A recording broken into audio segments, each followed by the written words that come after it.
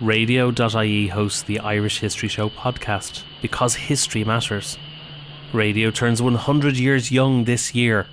Radio's history is powered by Radio Archives. For radio archiving solutions from people passionate about radio, visit radio.ie.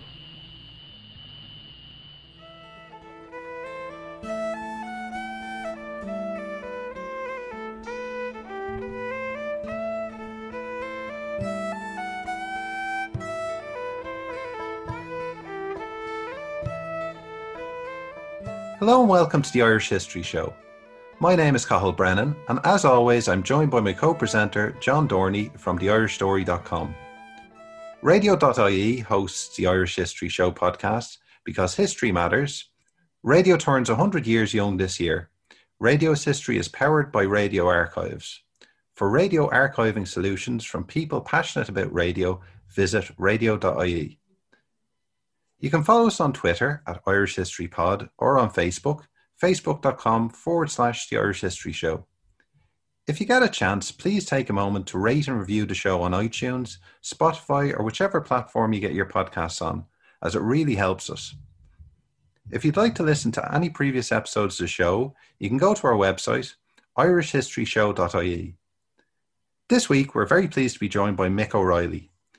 Mick's autobiography, From Lucifer to Lazarus, A Life on the Left, has just been published by the Lilliput Press and is available from all good bookstores and online. Mick, you're very welcome to the show. Thank you. Now, first, I think we should really ask you, because it's a really interesting book. We both got a copy of it and had a read of it, and I really enjoyed it. But what got you first interested in socialism? When did you first develop your class consciousness? That's a very interesting question. I'll do my best to answer it. It has two parts. One is a sort of an intellectual or curiosity about reading, which happened to me in my teens when I started to work in a company called Lincoln & Nowlands. But the other is an earlier thing, which I think is not intellectual, but instinctive. And what I mean by that is this. There's a story in the book about my communion. I was bought a Crombie coat and a blue serge suit, which was brought in Francis Street Market. And I remember going to the church with one of my pals from beside me, and he had no coat. And there are no words for this because I wouldn't have had the words, but I had a feeling that the coat kindled some kind of difference between us. And I got angry at having the coat. I took her off and hid it in a garden in Thomond Road. And later I found the coat because I can still see a picture of my mother's face, because she would have went up to see us march up from the school. It was in Ballyfermot, march up from the school. So I think that, I wouldn't call that socialism, but I would call it a kind of an instinct for fairness or justice that a lot of children, I think, have. And maybe it's knocked out of them because of the particular world that they go into and the values that they have to assume. And that's part of it. The other part of it is something that happened to me when I went to work. I'd worked in a lot of places. And I remember I was sacked. I worked in a place called Howard's. They used to manufacture women's clothes, and I was a Hoffman presser. There were only 3 men that worked there, and there was a payment by result system. Anyway, put the long story short, there was a bus strike, as there often was in Dublin in those days. It would have been probably about 1960, 61. Anyway, my sister used to give me a lift home on her scooter, and he told me I had to work overtime, and I told him I couldn't, but I could come in early the next morning. And there and then he just sacked me. And, when I was only 14 or 15, and I was absolutely outraged at his power over me. And I got interested in trade unionism actually from that. And eventually I went to work in a place called Lincoln & Nowlands. And I had worked in a lot of other places in between 14 and 16. You had to be 60, you had to start there at your 16th birthday. And it was the 21st of October, 1962. It was 1:30 of the day. I went in and I was interviewed by a man called Tom Dent, who was the foreman. he gave me the job. I was to start in the stores, and he put his hand on my shoulder and said, "Go over there and see Billy Wheatley. He's the shop steward, and he'll fix you up with a union card." And at the same time, in that factory, there was a small group of people. Now, say in Lincoln and Nolans, I would say there was 400 or 500 people working. Would have been probably less than a dozen people. They used to say the rosary at 1:30 in the day. And I went over to Billy Wheatley and I told him I wanted to join the union. He gave me the form and he started talking to me. And he said to me, "You don't mind them down there." He said, "They're praying for overtime." And he said, "You join the union and we get you time and a half for it." And I just knew he had said something. Now, Ireland was a very religious place at that time. And I just knew he had said something profound to me.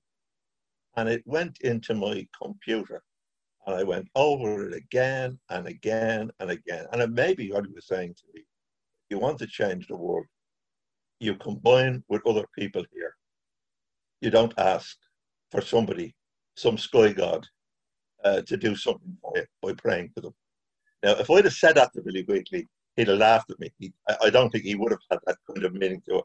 But that's the meaning I eventually figured out of what he was saying to me. And so it made a powerful impact on me. And I remember in the factory, because they used to sell the United Irishman, and it's the first time I came across the magazine, the Irish Socialist. It used to be in the factory. I wouldn't say that nobody sold it, but you'd see odd copies of it lying around the place. And of course, everybody read every paper. You'd have the Irish Times, the Press, and the Independent. And you could read all the papers because they were all shared around the plant. And, you know, I kind of got interested in trade unionism for that. And I remember going to my first union meeting. It was an increase, a national increase of 12%. I had worked with all these men. They were working there. And we went down. The meeting started, I think, at 7:30 in the old Liberty Hall. And I seen all these guys, and they had what they used to call Sunday suits on them. You know, they were shaved, they were dressed, they were whatever. And what amazed me about it was they were so articulate in relation. I don't remember all the arguments now they made, but they were able to stand up and speak. And the people on the platform spoke. And I remember thinking to myself, I'd love to get involved in this. This is really a kind of an interesting thing. I got interested in trade unionism from that. I don't know if that answers the question. Yeah, Mick, can you tell us something about the kind of political and social climate in Dublin in those days? Because, you know, we think back to the 50s and 60s and think of it as a time of, on the one hand, very conservative politics, very strong Catholic Church, very high immigration, housing shortage. Was it like that, or was it more interesting than that? Well, it was certainly like that, but like in any society where there's a dominant view like that, there are also other views. There are also dissenting views, however small those dissenting views might be. And one of the things that got me interested in communism was I went to see a cowboy picture called Vera Cruz, and Burt Lancaster was in it, and he played a kind of a group to Gary Cooper was in it. But anyway, I became fascinated with Burt Lancaster, and I used to try and go see all these films. And I remember he'd done a thing on the BBC called The War in the East. And it was about the Soviet Union. He narrated the thing. It was a documentary. And I looked at it. It was about the Soviet Union's role in the Second World War. Now, if you were reared in Dublin at that time, you would think kind of the Americans and the British won the war, or that maybe the eloquence of Winston Churchill's speeches had absolutely flattened the German army. When I seen this film, it absolutely stuck with me. And Burt Lancaster read out one fact that I have never forgotten. He said, out of every 5 German soldiers killed, the Red Army killed 4 of them. I have never forgotten that fact. And any amount of propaganda that I was surrounded by or seeing, I was able to see to find out in the Dublin that I lived in. There's an awful lot of spin going on here. And so that had a big kind of impact on me. That's a very peculiar way to come to a sense of world history. But that made a kind of an impact on me.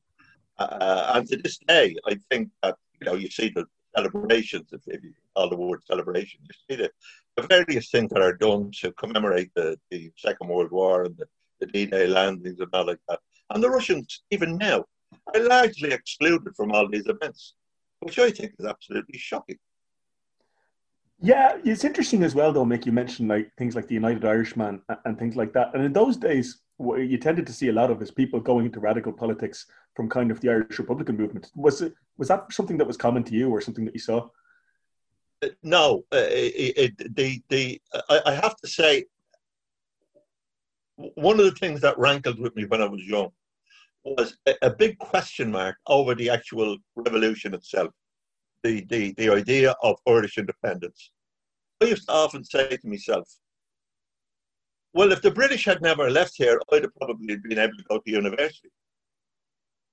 Now, that may sound a strange thing to say, and I didn't really become a proper Irish Republican until I went to England, which was much later, and when I started to read James Connolly.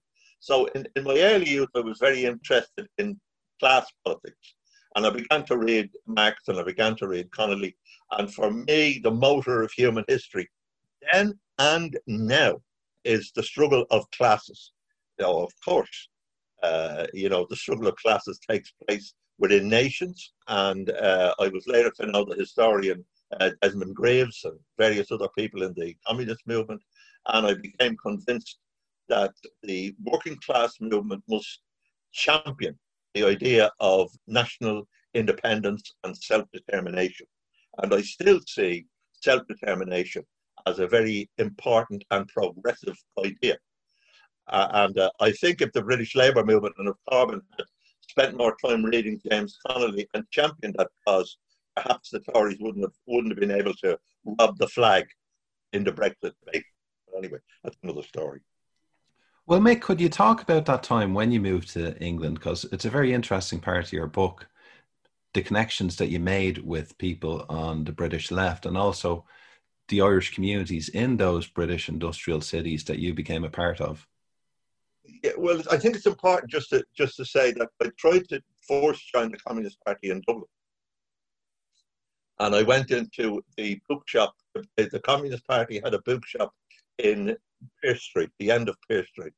And I went into a man there called John Nolan, who actually had been involved in the campaign to bring Larkin back from America and was associated. He was a friend of young Jim Larkin, and he was very active in communist politics. And, as I say, had been at this business from about 1923.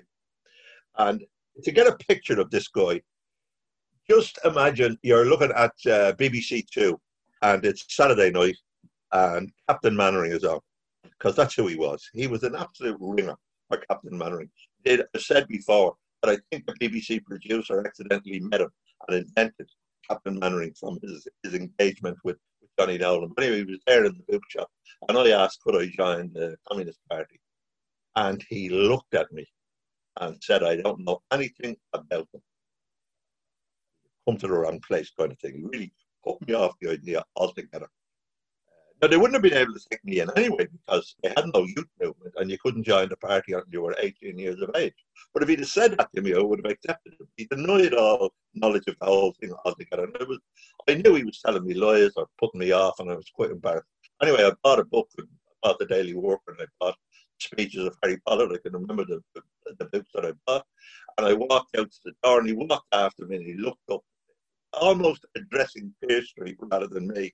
And he said, we've been accused of a lot of things, and I wouldn't like to add kidnapping children to it. And I was absolutely, to say I was furious at him is the understatement of the 20th century. I killed him. I really didn't like what he'd done. By the way, later we were to become bosom pals. I got to know him, and he was a font of information and knowledge and dedication and all that. But that day was not a good day for me to be asked to train out. Anyway, there was a row in the factory, and I had all kinds of difficulties in the Nolans. And I left, and I went to Britain, and I went to Coventry. The first thing I'd done, actually, I went away with a pal of mine, deceased now, a great pal of mine called Bernard Brown. The two of us went away together, and we went away in '65, and we joined the Communist Party. Just to give the picture of this at the time, there was about 40,000 members in the Communist Party at that time. Had a big intellectual tradition, had no members of parliament, a few councillors here and there. They had two members of parliament in the up to the late 50s, I think. No, mid 50s. But their influence was enormous in the trade union movement, absolutely enormous. And they had a great tradition. So I joined the Coventry branch of the party, which was very interesting because there was a few Irish people in it. But the other thing it had was it had an intellectual tradition, because a lot of the intellectuals from Warwick University used to attend the meeting. And that always fascinated me. The way intellectuals and workers would be together in the party, arguing the toss with something. There was no question of looking up to intellectuals. They were comrades as far as we were concerned. They shared our ideas, and they worked for the cause of the party. So I joined the Communist Party, and one of the most influential people over me at that time was a man called Harry Bourne. Now, I couldn't pronounce his first name. That's not his name. He chopped it off because he was a Polish Jew, and his name has every letter in the alphabet in it. Don't ask me to pronounce it, but he was known in the party as Harry Bourne. And he had fought with the Free Poles in Britain with the British Army, and he had fought in for the Republicans in Spain. And he was a fantastic character. He was a full-time organizer for the party. And I've met a lot of people in the party who fought in Spain. And I have to say that every political cause on this earth has heroes. The Nazis have heroes, and the Red Army has heroes, the Americans, the British, and the IRA, and the UDA. Everybody's got heroes. And all these heroes have one thing in common. They all fought for their own place. But the 40-odd thousand volunteers who went to stand with the Republicans in Spain and fight Franco and the fascists, they were unique because they fought for somebody else's place. And I think they are the most unique group in the history of any war, anywhere. I don't know any parallel with the International Brigade anywhere. And I suppose most of them were communists, but not all of them, because they never described themselves as communists or socialists. They only described themselves as anti-fascist. And he was a fantastic character, and he made a big impact on me. Now, I have to say, he was also a pea-green hardliner Stalinist. He didn't like the modernization of the party. There was a big argument going on, because at that time, the daily paper was called the Daily Worker, nearly 50 years ago now, and they were talking about changing the name to the Morning Star. And there's a lot that went with that, about adoption, about being more modern, and so on and so forth. And there was a to and fro of those kinds of politics. And it was the fallout of what had happened in the Soviet Union from the 20th Party Congress, the denunciation of Stalin, the idea of embracing and putting democracy at the center of the struggle for socialism, as it always should be. So Harry was on the wrong side of that, the different side of it to me. But notwithstanding the fact that I disagreed with him over things, I still admired him. I don't know if that makes any sense, but I admired a lot of these people who I didn't agree with, because I admired what they had done in the movement. Yeah, I mean, I think there's a kind of a person who is a kind of a heroic personality, I think, and people admire them for those qualities, I think. But my next question, though, Mick, you touched on there is like, you were part of a worldwide movement, and, the center of it was the Soviet Union. And you might touched on there, the Khrushchev era and the thaw. And what was the thinking in world communism or in the communist movement at the time about, what was the way forward for socialism? Well, I remember reading a pamphlet. I think the title of it was 80 million communists say, or maybe 46 million communists say. It was a reflection of a meeting of the international communist movement. Now, I have to say, at that time, when I joined the party, there was no center. It was not one movement.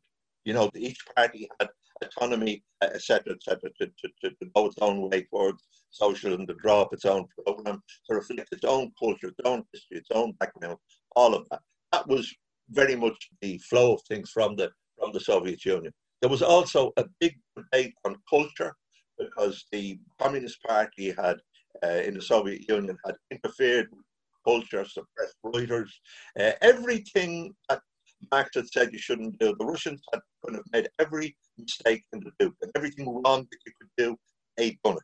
And they'd done it, in an abundance with Stalin. And obviously, many, many communists were murdered for their political views under the Stalin regime. I think it's an absolutely horrible thing that anybody should lose their life as a result of having different political views to somebody else. And that happened in the Soviet Union on a gigantic scale. But the way I thought of that, I admired the fact that they opened the book on this and they said what they had done. After all the religions of the world have engaged in mass murder of their opponents over different interpretations of the Bible and so on and so forth. All the political parties, all the Western countries have all engaged in wars and colonial conquest and racism and all the rest of it. But the Soviets had opened the book on this, and I thought that was a strength and not a weakness. Now, I have to say, I overestimated the degree to which the change had happened in the Soviet Union. So when I joined the Communist Party, the minority were the people who followed Stalin, or the people who followed the Soviet Union, and the majority had turned their back on that.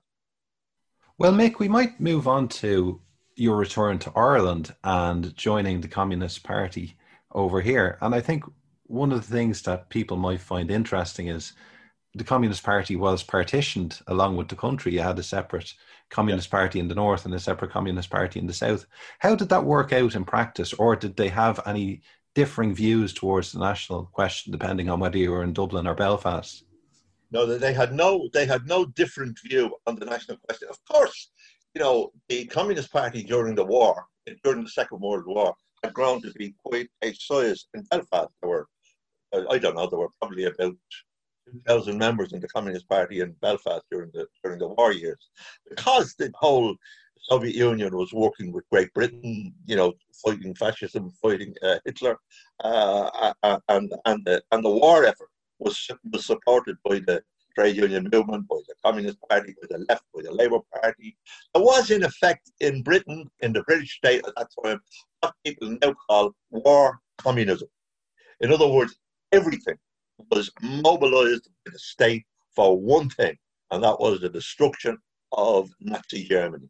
So the British state, the role of the state in industry, in agriculture, in general culture of the country, in every state was involved in mobilizing the whole of the nation, and they were very much behind that. And so, workers, particularly unionist workers, were very much inclined to listen to the propaganda of the party, and the main emphasis was on defeating Hitler. Now, the absolute opposite of the case was in the 26 counties, where Eamon de Valera, I think correctly, had argued that we would remain neutral during the war. And that's how the party really couldn't function down here with the level of censorship. So as a result of that, remnants of the Communist Party here joined the Labour Party. And most of them, not all of them, but most of them were in the Dublin Central branch. And actually the two Larkins, Jim Larkin Jr. and old Jim Larkin, the original Jim Larkin, were in that branch as well. And it's well known that the Communist Party run that branch of the Labour Party, a very, very dynamic organisation at that time, and they campaigned on all the issues of the day. So it was after the war, when there was a purge in the Labour Party, and the bishops insisted that they take certain things out of their constitution, like the idea of a workers' republic was taken out of the constitution of the Labour Party at the behest of the Irish bishops. Would you believe it? But that's actually what happened. And there was a purge against the communists, and many of them were expelled from the party, and they started the party again. The Irish Workers' League started in, I think, in 1947. And they immediately established a joint council with the party in Northern Ireland, the Communist Party of Northern Ireland. And that reunited in the 1971, I think. That was the background to that. They simply found that they couldn't function really down here during the war years. But they always had the same analysis of the partition. They wanted to overcome partition. They wanted the British disengagement from the island of Ireland, and so on and so forth. Now, I'm not saying that, unionists, those who represented unionist workers every day made that the central issue.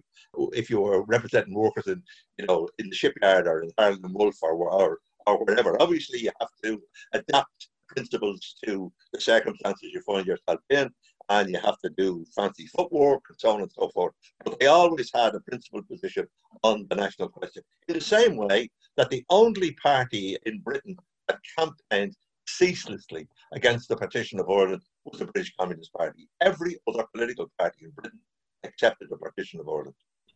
Well, Mick, I might ask you as well about your role in the Connolly youth movement and building up a youth movement for communism at that time. How did you find that? Did you find it was difficult, or were people receptive at that stage, young people looking for a left-wing alternative? Well, I didn't want to join the Connolly youth. I didn't believe it. I mean, this comes from, the communists are obsessed with the idea of youth movements. It comes from, I think, 2 or 3 sentences Lenin said in one of his pamphlets or books about, you have to get young people in. And I didn't want to join the Connolly youth movement until I was prevailed upon by the General Secretary, who put his arm on my shoulder one day and said, the Connolly youth movement needs you, Mick, for joining. That's the way the Communist Party worked. The General Secretary put his hand on your shoulder, Mick O'Reilly. He didn't say no to him. He suggested that I could do good work. So I joined the Connolly youth movement. And I got on, I have to say, I got on fantastically well in it. I really enjoyed my time in it. I became involved in the Dublin House Election Committee and a host of kind of campaigns. We started a paper called Change, and then with the second paper called Forward. We sold it around the pubs, which was, quite a difficult thing to do in the early 60s. When you were selling the pub either the Irish Socialist or the youth paper, you were taking your life in your hands. Anything could happen to you selling the pub. There was a tendency to get into a lot of rows because there was a lot of anti-communism about the place at that time. Oh yeah, I was involved in the youth movement, and I took to it, took the water, but I was reluctant to join it. That's interesting. You mentioned about the anti-communism, Mick, that was prevalent at the time. Like that, that's outside of the experience of the current generation. Can you just talk about what that was like, or what people thought about communism generally? Well, I remember just after the Soviet intervention in Czechoslovakia, we had a big headline in the paper denouncing it. And I was up in a pub in Ballyfermot called Tim Young's. I never forgot this. And it was packed. It was Friday night. I was selling the paper. I think the paper was 4 pence. And this guy said, "I'll have one of them." And he said, "Give me the 4 pence." So instead of giving me the money, he dropped it on the floor. 1, 2, 3, 4. On the floor. The pub was packed. So I had to kind of get down on my knees, pick up the 4 pence, and I was going out. And he then tore up the paper and used a lot of expedients to me and told me to get out of the pub, you see. So I just walked out of the pub, And as soon as I walked out of the pub, when I went outside, the head barman, said to me, "You're an effing troublemaker." He said, "And never come into this pub again. Everywhere you go," he said, "you communists, you just start trouble." And like, the newspaper. That was, it wasn't that. I wouldn't say the tension was like that all the time. But you could be. People would approach you and give out to you, over that. Particularly if the Soviet Union had done anything wrong, as though you personally were some way responsible for what the Red Army done in Czechoslovakia or whatever, even if you were denouncing it. Yeah, I mean, back in the previous era, kind of in the 30s, there was like red baiting crowds. Like they tried to burn down, I think, Connolly House. Yeah. But that was another era, I think, yeah. Yeah, that's true. All right, I have another question, though, which is more about the 60s in Ireland. And, people think about that now as kind of the Lemass-Whittaker era. And, times were changing for the better. And did you see that on the ground? Or what was your perception of that at the time? The exact opposite, because you see, there was the big debate going on inside Fianna Fáil, and indeed in Irish society generally, about the future of protectionism. And Sean Lemass was very much of a position that they should move away from protectionism. But he actually said that business was too important to be left to business people, and that the state should play a role in developing companies that could be used to export manufactured goods and so on and so forth. That was his position when they were in opposition. But when he got into office, and I think, and I have no evidence for this, but it's just what I think Whittaker, J.J. Whittaker, convinced them that that was not the way to go. That the way to go was to bring in multinationals into Ireland, not use the state so much, and that these multinationals, Irish companies, would be forced to emulate them, would learn from them, and we would develop an indigenous kind of capitalist culture ourselves, and we would develop export industries ourselves. Now, that didn't happen. We certainly brought in multinationals, and they were relatively successful in the sense that they created jobs and so on and so forth. But our autonomy to do our own thing was not enhanced. So I worked, of course, in a protected industry, as thousands of people did. I worked in the car industry. People forget that we used to manufacture, well, we didn't manufacture, we used to assemble cars in Ireland.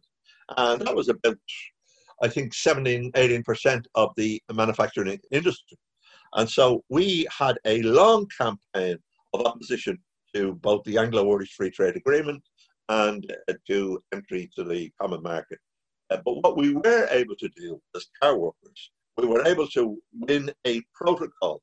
In other words, we went into a free trade agreement with the common market. We decided to join the common market. But the rules of the common market did not apply to car workers. What happened was we were protected until we joined the common market in 1972, and we got a protection agreement for the workers up until 1984. And every employer in the industry was charged, if he wanted to bring in fully built up cars, he was charged with responsibility of developing suitable alternative employment. And I tell you that that was a great achievement of the trade union movement. When we were talking about, as we are still, exit and the British and all the rest of it, nobody was talking about how you do a transition. Because you can do a transition to a newer situation over time, and you can protect people if the goals are eventually got, because we eventually got to a situation where there was no car industry, but a lot of us got alternative jobs in the process, and we didn't go to a cliff. We negotiated a way off the cliff. And I think that was a great achievement of the trade union movement, and probably one of the best things that I and the shop steward in the car industry were able to do. That's an interesting comment, Mick, about like the idea of growth, European integration and stuff like that, versus kind of the autonomy to plan our own economy. It's a contradiction, as Marxists might say, isn't it? Well, the point of the exercise is Eamon de Valera was once asked about what we voted in the referendum to join the common market. Fianna Fáil were in favour of it. And he said in private, and Vivian, his son, told us that that meant he believed his father voted against it. And of course, he described himself as the last president of an Ireland that was free. And if you read, particularly Frank Aiken and De Valera, and indeed John Lamatte as well, up until the time he changed his position on it, if you read them, they were very, very sceptical about the whole idea of joining Europe. They certainly wanted to trade with Europe. They wanted freer trade, but they were more inclined to look at kind of a model of the Norwegians or the Swedes, to have an associate kind of relationship with the common market. And the real reason that they went for full membership had nothing to do with the common market. It had everything to do with the decision of Edward Heath. And if you read the propaganda at the time, that's exactly what they said. We will have to go in if the British go in. Well, Mick, it's very interesting now, especially that we've all lived through the recent Brexit debates, that the way the media covers it, you'd assume that the only people who have questions or are sceptical about the EU are real reactionaries and right-wingers, that the whole left-wing argument, and particularly in Britain, the long tradition of questions about the EU coming from the left seems to have been completely excised from the debate. Well, the point is they were. No, you're absolutely right. You're absolutely right. I mean, I think in the absence of Tony Benn, because Tony Benn had a very clear attitude to it. You see, this is the point. Self-determination. Self-determination is a progressive idea. The idea that somebody can make a law, and if you don't like that law, you can ultimately sack them. The idea that if you want the state involved in your industries, or you want to go in the direction of a more socialistic planned economy, then you have to have autonomy as a state to be able to do that. You can't do that in the common market. It is excluded by law. It's excluded by a constitution, right? So you don't have the freedom to do these things. And that's. I mean, it was. This all arose. The common market was really constructed by the Americans, in their view, after the Second World War. Because the only powers in Europe after the Second World War were really the Americans and the Red Army. Germany was a busted flush. France was finished. Britain was exhausted. So they were in the business of constructing something that would stand against sort of a socialist Europe or a more left-wing Europe. And they designed this common market thing very slowly. But the thing it absolutely excludes is the involvement of the state. The competition is in the actual constitution, and you must have it, and you can't interfere with it. By the way, the American Constitution has no such prohibition. If Donald Trump tomorrow, changed his mind and he wanted to nationalize certain industries and all the rest of it, he could do so. There's nothing in the American Constitution that prohibits him. But if somebody wanted to do that, if they decided to elect a left-wing government in France and they wanted to do that, they couldn't do it. It's prohibited by the Constitution. Yeah, I mean, the counter-argument I've heard from trade unionists and left-wingers of that era who've spoken to me about it is that they were against the EEC as it then was at the time, but then they became converts to a thing called Social Europe in the 80s and 90s. Well, certainly do believe. I mean, once we made the decision to join, obviously, and you had to reform Europe and do it in the. I would argue still that we need a more social Europe and we need to reform Europe. But the facts are, it's very difficult to see how you can do it. You have to get a majority in 27 countries. That each country can block another. It's very hard to say how the European Union can be reformed. And I think, by the way, one of the ways that it will be reformed is when the British leave.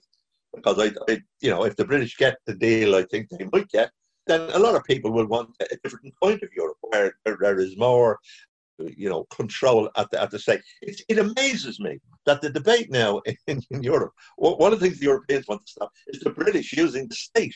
The British, they created Thatcherism, the destruction of the state. But the British want to be able to use the state, a conservative administration. It's absolutely amazing. And the reason the British want to keep that there, as far as I can see, is the fact that it's about their sovereignty. They want to be able to make these decisions. Well, Mick, I think we might move on now to your time in the Labour Party, which is very interesting. How that move came about from you leaving the Communist Party and entering the left of the Labour Party. A big group of us, I'd say a big group of us, about 40 people, I think, 40 people left the Communist Party over the invasion of Czechoslovakia. Now, not when it happened, because when it happened, it was denounced and, that was accepted and we put it through. But there was a long kind of battle over the consequences of that inside the Communist Party. And we lost out. They eventually accepted the Soviet invasion was done for good reasons and that they had, prevailed and stopped Czechoslovakia moving away from socialism. That's something we could not and would never accept. So I left the Communist Party with many others. Now, most of the others joined the Labour Party. I didn't. Now, it coincided with the fact that I had taken up full-time employment in the union. I moved to Dundalk as a full-time official, and I was very busy in the union, to tell you the truth. I had a branch of about 2,500 people. I had 90 sections to look after, and I was very busy. And as I say, they all joined the Labour Party, but I didn't.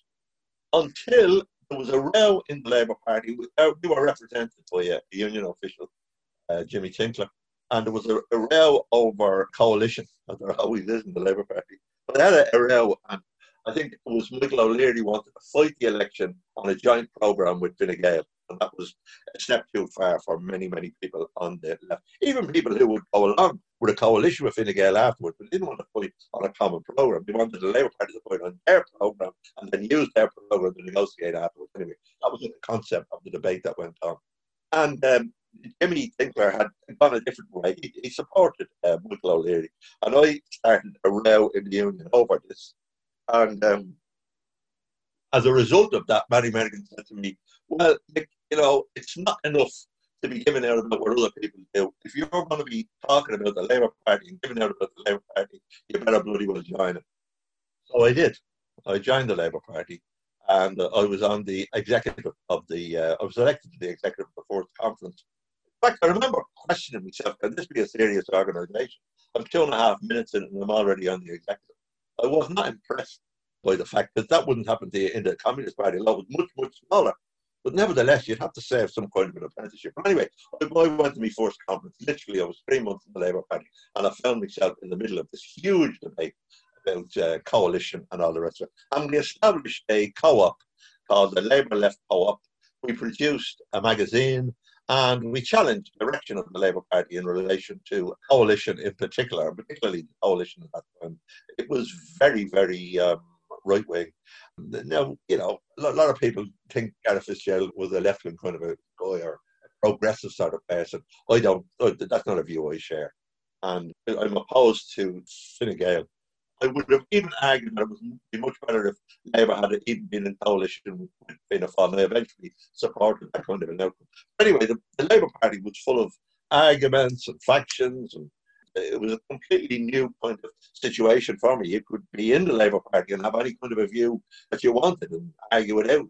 It was open, and there were huge differences between people. That's very different from a Communist Party, which is very focused on what it has to do.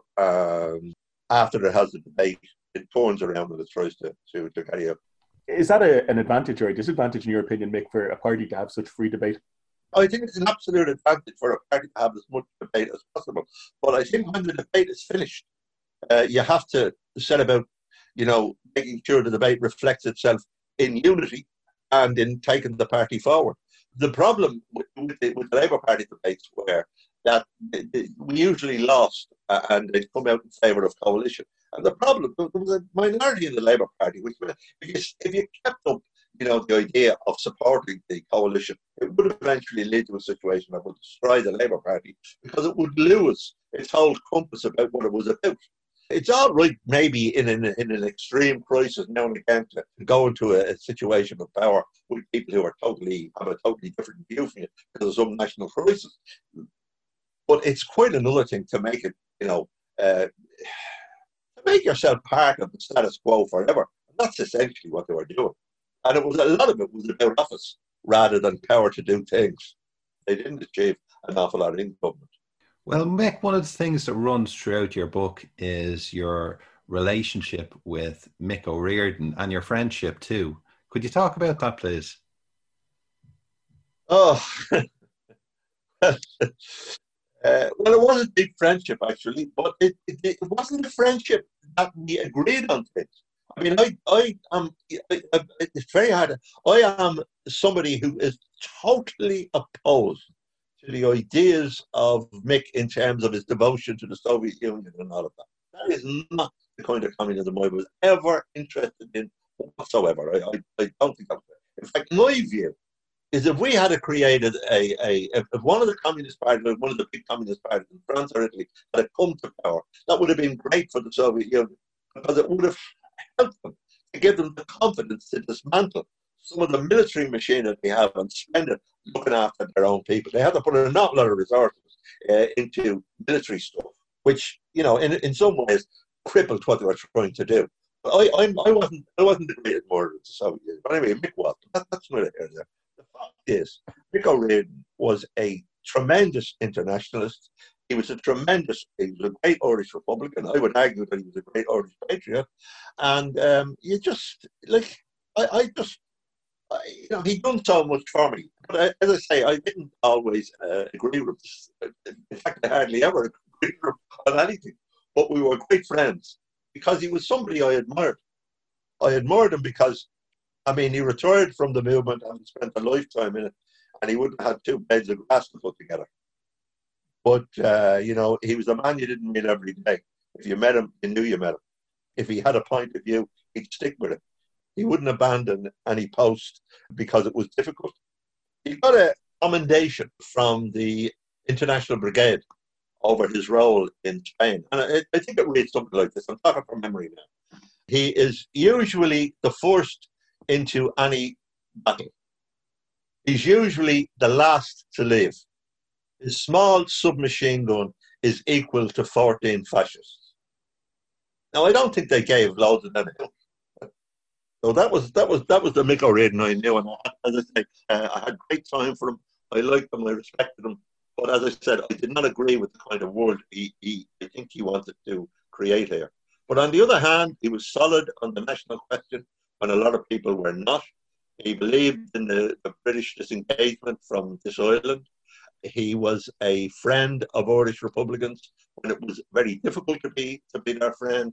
He supported the Adams leadership, I think, in Sinn Féin, and he thought that it would create the right kind of set of circumstances. And on most everything else, apart from Soviet Union, most things in relation to Ireland, me and Mick would have had an agreement, you know. But I remember saying to him one day, I actually thought he was going to hit me. He was trying to change my mind on the invasion of Czechoslovakia, and I was unemployed at the time, and he used to buy me 4 pints of stout and give me bus fare. I had absolutely no money. I used to have 38 shillings a week on the assistance, and my rent was 18 shillings. You can figure out the rest. This was not an easy period of my life. Anyway, I was working for Mick. He was talking to me about Lenin and revisionism, and talking to me all day long. And it was like white noise in my ear, the pain of it. And I finally got fed up with him. And we were walking down Marylebone Lane, and I said to him, "Do you think all that's right?" He said, "Yes, I do." And I said, "Well, I don't." And I said, "If you do, why don't you do a pamphlet for yourself?" I said, "and say that you were a bricklayer on the Berlin Wall and was tank driver in Hungary. And see how that goes down in Panama Mountains." Well, Wow. when I looked at his face, I saw he was going to flatten me. Like, Mick was a big man. He was, in every way. Anyway, I got that frightened. I stood down off the path to make myself smaller, right? And anyway, we walked down to Catherine's church, and usually we go in for our 4 points, and he just turned on his heel and said, "Good night." Anyway, the next morning I met him, and it was all gone. It was, "How are you, Mick?" And the next night I done my bit, and we had our 4 points. So that's the kind of guy he was. He could argue with you quickly, but he would forget about it. And he would, you know, there was no. I never found him to be narrow-minded or anything like that. And I tell you something else. When I was sacked in the Union, Mick was a great supporter of mine. Absolutely fantastic. I mean, he had contacts in Britain that helped me get the job as the regional secretary of the Transport Union, which was a big, very difficult job for me to get. And Mick was, you know, he was a supporter of mine. And when I was sacked, he was one of the people who supported me. I remember being in Fleet Street outside the book shop, and I got a phone call on my mobiles telling me that the full-time officers in the union had voted by 70% to go on strike and support me and Eugene McGowan. Now, just think about what that means. That is like union officials going on strike. It just doesn't happen. You know, it would be like people said, "Well, you know, we're TDs now, and we're not going to service our constituents. We're full-time officials, and we're not going to look after our members." I mean, other unions would just take all your members. It was a huge, huge thing that I done. And Mick O'Reilly called me over, and I said, "I'm after getting word to the officers." And he said, "You will be back. Morris," he said, "is dead." He said, "It's like the Cardinals voting against the Pope. Nobody can stand that," Mick. He said, "You'll get your job back." And he was right. I did. Yeah, you've mentioned you know, the controversy with you and the ATGW, Mick. We're going to get onto that in a second. I've just have one more quick question about like Irish politics of that era. Like, you mentioned that you joined the Labour Party after the Communist Party, and Mick O'Reilly obviously stayed with the Communist Party. There was another outgrowth on the Irish left at the time, which was the Workers' Party. Were you ever tempted to join them? No. Okay. I told you, I learned about my republicanism late. But when I came to it, I believed it. I believe in the independence of Ireland. I believe that we should control our own destinies. And I believe in a disengagement from the British state, from all things Irish. The official Republican movement didn't agree with that. They abandoned it. And I think they've done themselves a great the same because of it. But anyway, that's only. I mean, the main thing you were involved in, Mick, was the trade union movement. And I think the 80s was the highest proportion of Irish workers in trade unions, wasn't it? Yes, very good. When did it start to decline? It declined for many reasons. There's not one reason. Part of it is the changing nature of work. You know, what you might call the collapse of the three M's. That's mail, manual, manufacturing. That has, you know, made a big impact. The collapse of that kind of work has made a big impact on the trade union movement culturally and every other way. That's one part of it. The other part of it, I would argue, is this. It was getting involved in kind of national wage agreements, where we got involved and we had a 3-year agreement and everything came down from the top. And so we had this huge movement, you know, involving maybe more than 500,000 people, probably thousands of shop stewards and officials and all the rest of it. And they had nothing to do. All they do is police these agreements and make sure that they're carried out. That makes sense if you're in the public sector, but it doesn't make any sense if you're in the private sector. And I am firmly of the view that free collective bargaining, in other words, meeting your own employer, figuring out your own company, making your demands on the employer, and looking after your own members and involving them democratically in the discussion about where we go and what we do and all the rest of it. That's what trade unionism is. And if you have this big wet blanket on the movement and it lies over it for, 20 years, then all your muscles atrophy. You don't use them. So that's also part of the trade union. And when they got a wallop, they did, as a result of the economic crisis, they were very, very badly injured because a lot of their muscle power, their capacity to fight, was gone from them. And I remember in the trade union movement when we got rid of words like when we stopped calling one another comrade, when we stopped talking about class politics, when we started talking about everything being rational. I'll tell you this, the employers have never stopped talking about class politics. I mean, as far as they're concerned, they have a quite simple attitude. They're in the business of making money out of our members. And if we want to support them in doing that, hey, that's great. But if we don't, they'll fight us. But if we don't learn to stand up for our members and become fighting back trade unions, what's the point of trade unionism? We're not there as a prop for the status quo, as a prop for the state. Our job is to look after our members. Our job is to look after our members independently of what the state wants or what political parties want. We have to listen to our members.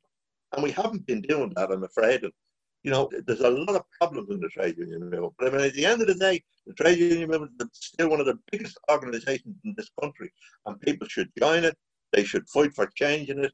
And there'll be no change in Ireland without changes in the trade union movement and the involvement of the trade union movement. Well, Mick, I might ask you about the ATGWU. And there might be some people who wouldn't be aware that this is a British-based union and the different history involved of unions with a headquarters in Britain remaining active within Ireland and the Irish trade union movement. Could you speak about that, please? Well, first of all, the unions that made up the ATGWU were active in Ireland right through many of them before the state was founded. So when the state was founded, they didn't cut off their connections with Britain, so to speak. They just remained in operation. And remember, the biggest union which broke away from Britain was the Irish Transport and General Workers Union. And it didn't break away because of the War of Independence. It broke away because Larkin had a row and it wouldn't give him the autonomy that he wanted to be able to fight, to make the Irish Transport a more fighting back union that responded quicker to the needs of the Irish membership. It wasn't in that sense a political construct in the beginning. Obviously, it was influenced hugely by the Connolly's involvement in 1916 and all of that. But the union that I was in, and I should just say that I wasn't originally in the Transport and General Workers Union, I was in a union called the National Union of Vehicle Builders, and we merged with the Transport Union in the early 70s. It would be the biggest union in Britain and the second biggest union in Ireland. 2/3 of its members were in the north of Ireland in 6 counties and 1/3 down here. But it was a very, very militant left-wing union. Now, it wasn't always like that. You know, there was a period in the 50s when the Transport Union was a very anti-communist union. Its leader, Arthur Deakin, actually banned the communists from holding office. And many of them lost their jobs because you couldn't be a full-time official in the union or represent the members. The Cold War operation, the same operated in the Irish Union, not by rule, but by culture. There was a very, very big attack on communists in the trade union movement, particularly when it was dying out when we joined it, but it was still there. You know, it was still there. There was a fierce mistrust of communists. And ultimately, people thought you were working for a foreign state rather than you were part of the. Because I always say the ideas of Larkin and Connolly are not foreign to me. They're part of Irish culture. But for other people, because of their association with the Soviet Union, or with the way it got looked at, the involvement of Marxism in Irish culture became obscured and totally associated with, as I say, the Soviet Union. The Transport and General Workers Union operated here, and I joined it. It was a very left-wing union, and I really liked its culture. It had a very robust internal culture. It was very democratic, very much based on rank-and-file trade unionism, and a very political union. And I got the job in the Transport Union in 1978. The General Secretary, no, he actually kind of left the year I got the job. I never really worked alongside him, but I knew him.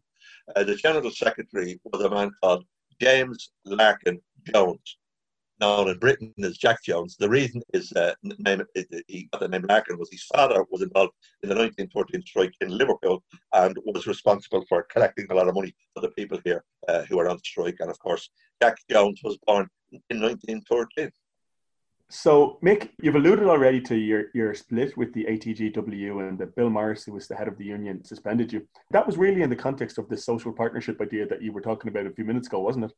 No, it wasn't really. I was involved in controversy here with the social partnership with the Irish brothers. Morris mightn't have liked some of the things I was doing in relation to social partnership. I don't know. No, it was for a whole number of reasons. I mean, culturally, he probably didn't like the way I run the region from a very much a rank and file perspective. I try to involve people in the union in ways that maybe he didn't like. The truth of it is this: I don't really know, because he never really had a proper kind of argument with me. I believe, you know, if somebody's doing something wrong in the union, you should go over and have a row with them and point out this or the other. Nothing like that ever happened to me. This came at me from out of the blue, you know. And I have to tell you, you know, it's not a union that lightly sacks people. So he sacked me and he sacked Eugene McGlone, and yeah, there was a lot of stuff circulating here, and journalists have told me that people from the Irish trade union movement were involved in talking to him and about my role, but I have no evidence that was the case. I genuinely haven't, you know. Certainly, I was having arguments with them over wage agreements, and I was making the weather on the wage agreements all over the place, and I think I was making good arguments. But I mean, they weren't happy with that. But that's, you know, not my job to make them happy. It's my job to look after my members. Well, Mick, reading through the book, I can't imagine how difficult it must have been for yourself to have this hanging over you for such a long time. And also, I suppose, the perception that people would have that if a trade union official is suspended, there must be some financial impropriety, or they must have done something very, very bad to warrant this. Well, in a country awash with tribunals, read Jane Kerrigan's introduction. I mean, the fact that an interview was done on RTE, a perfectly legitimate interview, and the journalist concerned said to the question, was there an audit? Will there be an audit? An audit is a great word. And on Morning Ireland, of course, the answer was yes. Everything is going to be audited, but you really audit money. And I think a lot of people said, oh, well, you know, Mick might be a nice guy, but he obviously had his hand in the cookie jar and so on and so forth. And that just lay there. It just lay there over us for a period of months. And it was very difficult because, you see, we were banned from speaking. We were told we could not speak to any person or thing that the union had an association with. Any person or thing. That's a big That's it's a small few words, but it has a big meaning. And that letter was handed to me in Belfast. And I have to say, I was dumbfounded by it. It was like getting 2 barrels of a gun and my head blown off. I just come back from holidays. And it was really shocking. But it was very difficult for me because if some employer or in some dispute that had happened to me, that wouldn't have bothered me, getting knocked down and dusting myself off. But it was the idea that I'd have to fight the union. I couldn't get it into my head that I'd have to fight this union. We're not wanting to sound sloppy about it. I love the union. I really do. And it was very, very difficult for me to get that into my head. And I went back and I remember I read Greaves's book on James Connolly. Within days, really, of this happened to me. And he says somewhere in the book that you commit yourself twice if you're a real revolutionary to change. Well, this was my second time to commit myself because I needed to kind of refuel and ask myself the question, what was my life all about? What was this all about? And I concluded that I wasn't actually attacking the union. I was helping to save it. I was attacking people who had lost their way in the union. And I think Bill Morris lost his way in the union. And if you doubt that, just imagine where he is now. He's in the House of Lords. Yeah, maybe it's unfair. Well, I'm in Drimna. Yeah, maybe it's an unfair thing to bring up for Bill Morris, but I mean, many people would have been aware in the 90s of the Liverpool Dockers dispute, and he certainly appeared unsympathetic then to the Dockers. Oh, he did, and I campaigned with the Dockers, which probably didn't do me any good in the union. Anyway, that's not there. I campaigned with the Dockers, and I supported them. I collected a lot of money for them, and I helped them stop a couple of votes down here, and was involved with them. And I remember within 3 days of being elected as regional secretary, which was a huge shock because Morris didn't want me as regional secretary, no doubt about that. And he always was able to pick. See, you have to understand the transport union, the regional secretaries are a power base in the union. They are the most important, powerful people in the union alongside the general secretary. Right? It's a spare kind of power. It's always been like that. And the Irish region is fairly autonomous thing, and he certainly didn't want me in it. And I don't know why. He probably would have been a bit dubious about my republicanism because I had, campaigned in Britain for a British disengagement from Ireland. I'd spoken on platforms with Benedict Evelyn and Ken Livingstone and Tony Benn and what have you. So, he might have been happy about that kind of thing. And a number of our members wouldn't have been happy over it as well. We have a unionist membership. But you have to, sometimes you have to state what your politics are, and that's that. And I never apologise for the fact that I'm an Irish Republican. I don't shy away from campaigning for my Republican views. So, there was all of that. And as I say, I was elected on the executive, I think it was 18 votes to 12, which is huge when the General Secretary is campaigning against you. It's huge. So mostly Morris got his way. So that was the background to all of that. And we just didn't see eye to eye. Although I do remember actually talking to him one time, and he come back to me and said, he said I was at a Sinn Féin, a Friends of Sinn Féin meeting in London. He said, and I met this fella, Martin McGuinness. He said he's the most charming individual I ever met in my life. I must have made some inroads in them, but I don't know what happened in London, why they turned on me the way they did. There are 101 theories about it. Frankly, I'd probably never know. Well, ultimately, Mick, you were vindicated, and completely, yeah, completely. John Handy done a report on it, and he fairly well lays out what happened. But that took nearly 3.5 years. Yeah, it's dreadful to think that the amount of stress and worry and the unnecessary nature of the whole thing. That's true, but these things happen. When the brothers fall out, it's just the worst of all times. Because the brothers are not supposed to fall out. But if you look at, what are the worst kind of wars? They're civil wars. And the worst kind of things that happen, usually they happen in one union, one to another. They don't happen very often, but when they happen, they are awful. And it was an awful period, there's no doubt. And I'm sad about it because it diminished everybody. It diminished everybody, but it diminished the union.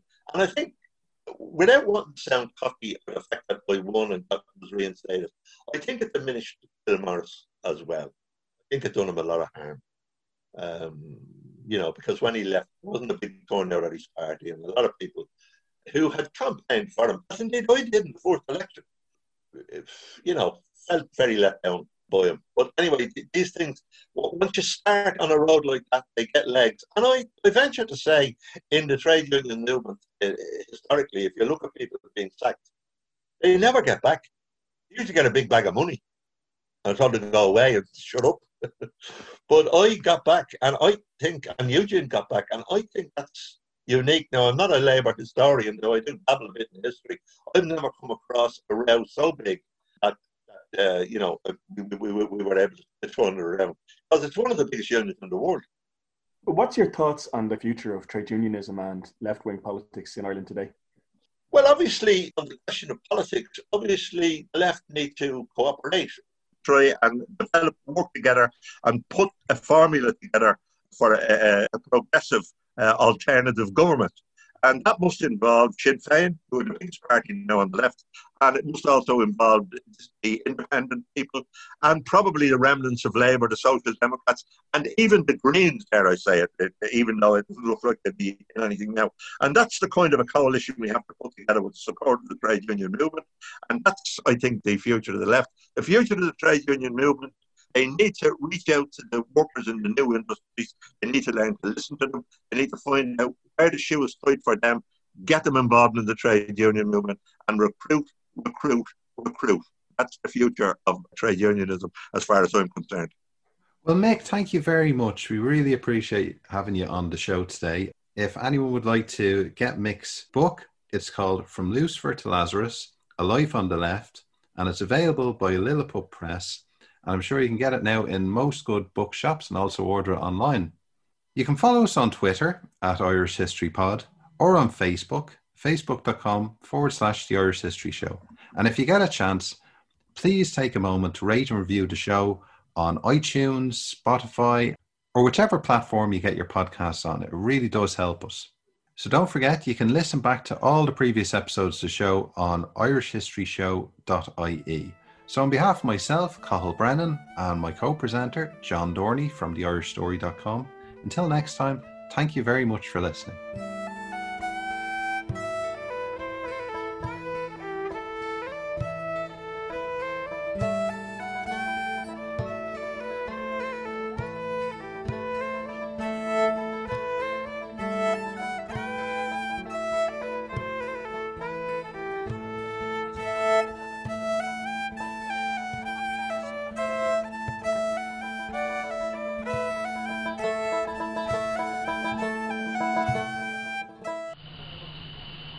Radio.ie hosts the Irish History Show podcast because history matters. Radio turns 100 years young this year. Radio's history is powered by Radio Archives. For radio archiving solutions from people passionate about radio, visit radio.ie.